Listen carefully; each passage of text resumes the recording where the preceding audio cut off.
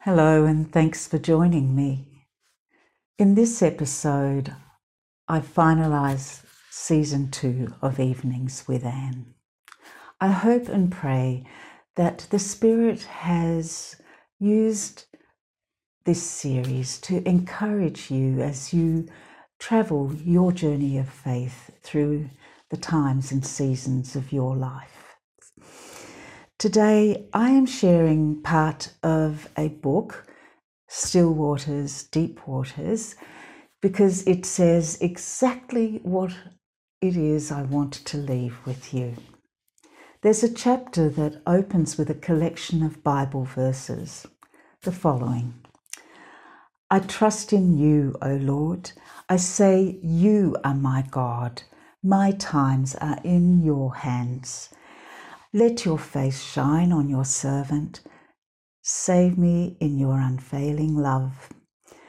How many are your works, O Lord? In wisdom you made them all. The earth is full of your creatures. These all look to you to give them food at the proper time. When you give it to them, they gather it up. When you open your hand, they are satisfied with good things. There is a time for everything and a season for every activity in heaven. He makes everything beautiful in its time. When the time had fully come, God sent his Son. The time has come, Jesus said. The kingdom of God is near. Repent and believe the good news. The time has come for the Son of Man to be glorified. Now my heart is troubled.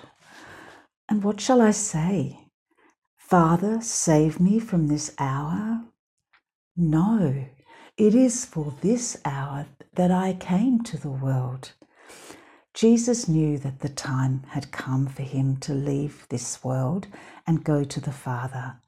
Father, the time has come. Glorify your Son, that your Son may glorify you. Let us not become weary of doing good, for at the proper time we will reap a harvest if we do not give up. Therefore, as we have opportunity, let us do good to all people, especially to those who belong to the family of believers. Teach us to number our days aright, that we may gain a heart of wisdom.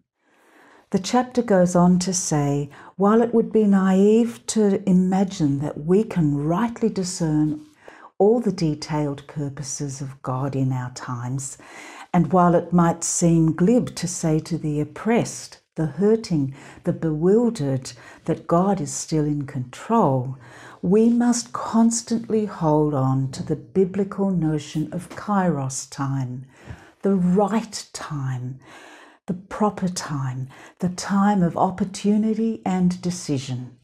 God has never promised us that all the facets of human life will fall into place according to our timetable and wisdom, but he does encourage us to see him at work in his time, both in the affairs of humanity and in our personal lives.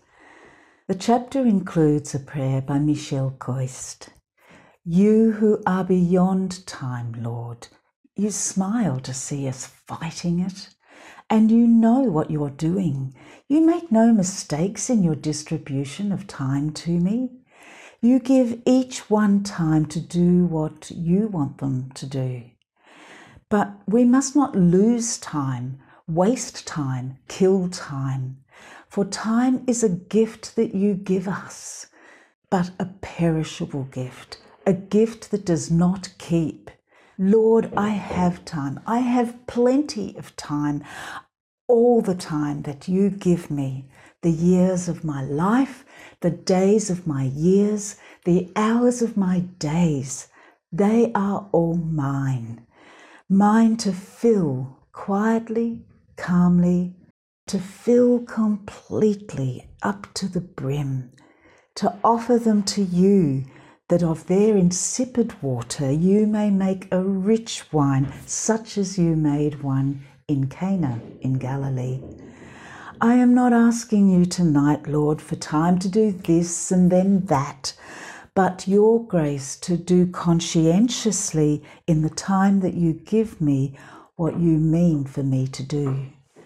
In closing, may God our Father, through whose providence we have been given the gift of time, and his Son Jesus Christ, whose earthly life demonstrated the supreme importance of timeliness, and the Holy Spirit, through whom alone we are empowered to fulfill the purposes for which we have been given time as our inheritance. So teach us to number our days aright, that we may gain a heart of wisdom. Amen. Bye for now.